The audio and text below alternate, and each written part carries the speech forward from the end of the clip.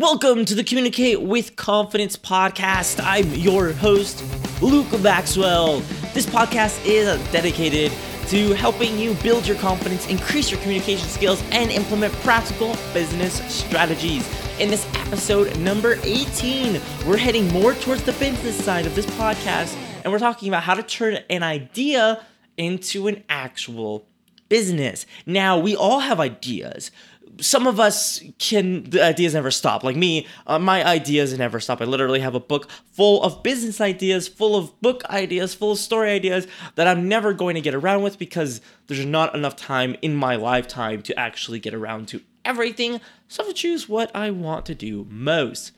But even if you think that, well, I don't have great ideas, I don't have a lot of ideas, you do. You have ideas. You just need to, first of all, recognize that you have them and keep them in mind and think about practically how to turn into a business. Now, this is the problem that I've seen, is that people have ideas. People will be excited about something, but they won't have the practical knowledge of how to turn that something, that idea, that vision into an actual business, to actually make it profitable and to actually make it stable.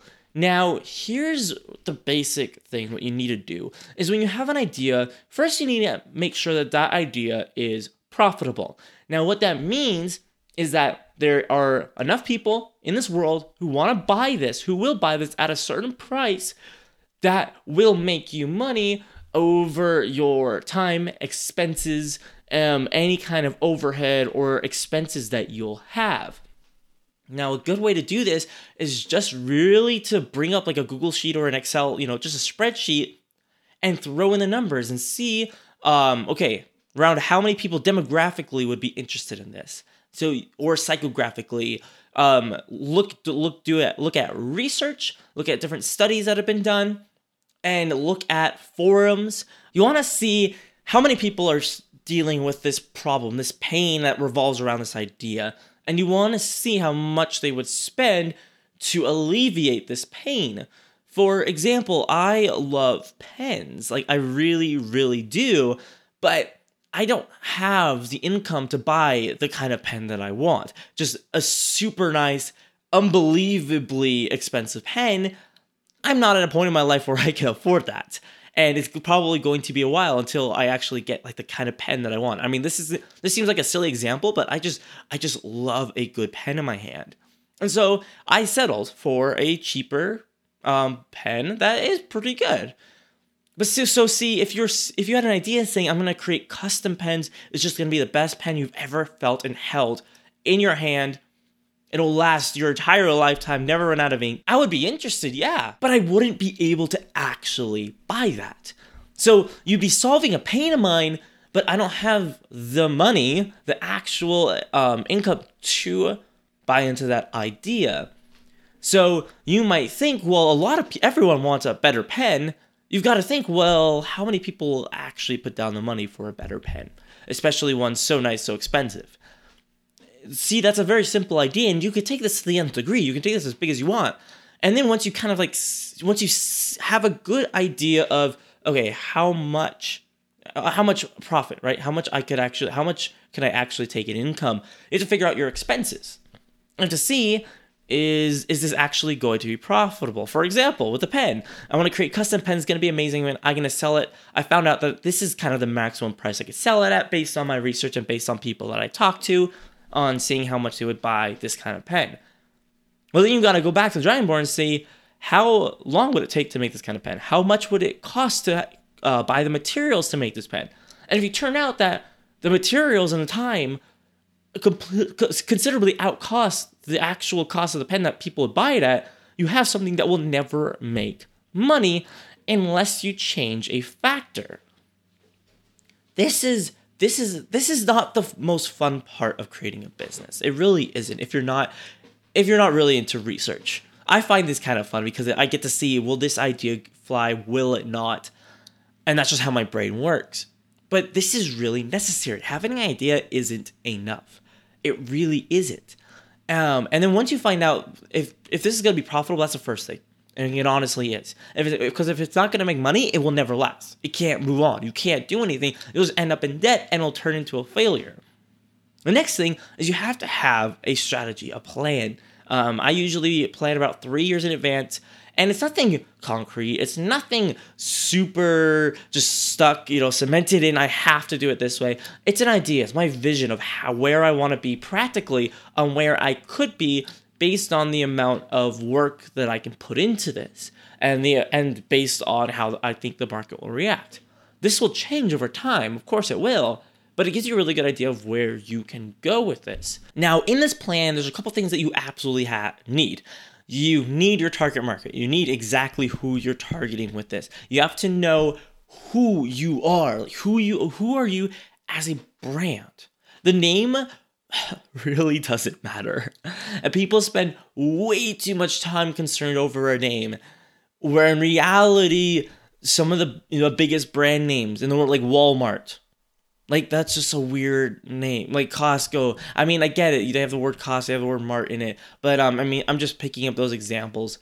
Target, there's the names. If you think about most names, they're kind of weird. We've just taken them in because they seem normal to us now. So that's just one piece of advice that I always give out, is don't worry too much about the name. It's not the most important part of this at all. Of course, if you pick a terrible, awful name, then yeah, it can hurt you. But as long as you do some kind of testing, as long as you kind of think about it, usually that's avoided. Now, once you kind of have that set up, and there's a lot more that goes into a business plan, of course, I'll probably spend an entire another episode on this. But once you have that kind of set up, then you've got to put in the work. It takes a lot of work to start a business. I just recently started a marketing firm with one of my best friends, and we've been putting a lot of hours into it. And it just now really getting started.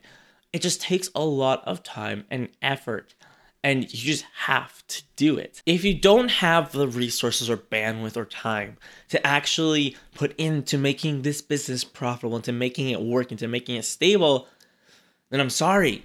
This isn't a good thing to get into right now. Of course, you can always start small. Well, not always. Some businesses, you can't just start small. But, many businesses, you can just start small at first, and then you can grow over time. You can test out your idea. You can just put some work into it, and then over time, you can grow to where you actually want to be. In most cases, you have a lot of time. Sometimes I understand some situations you don't have a lot of time. In that case, it has to be your priority to make money. But in most situations, you have time. You have time on your side to develop, to build, to test, to reiterate, to evolve and change, and then really make it into something great. If you're working a full-time job, then plan out whatever amount of hours, 5 hours or so that you have left in the day. You have to plan that out well. You have to make your priorities the priority and get that done. You have to make your weekends super productive. And that's really the last thing I wanted to go over, is that this has to be a passion for you, especially if you already have a full-time job, especially if you're already running another company like I was. I was running a company. I'm running my passion. I still am, but I had another passion. It's something else I wanted to do. I saw the opportunity. I saw it was the right time, the right moment in my life, in the market, and I decided to take it. And I had to balance everything. And if this wasn't my passion, if it's something that I wasn't interested in, there's no way I could possibly do this. And so if this is something that you're just not passionate about, I'm sorry. It might kind of work, but in the long term, it's just going to leave you worse off than you were before. So the tough part is mixing the amount of passion with practicality into a business. It's not an easy thing, and you'll probably fail a lot of times before you succeed. But that's the point, is that you have time on your side. You got to fail as much as possible, so that way you can take those learnings from those failures and you can use that to succeed. All the while, doing your best. Don't fail on purpose. Don't do that. But, do your best. Try it out. If it doesn't work, try it again. If you truly want a business, if you truly want to turn an idea into an actual business, actually make it profitable, if you truly want to turn your idea into a business, you have to make your actions match your ambitions. And it'll take a while. It'll take some time. Nothing happens overnight. But over time, you can succeed.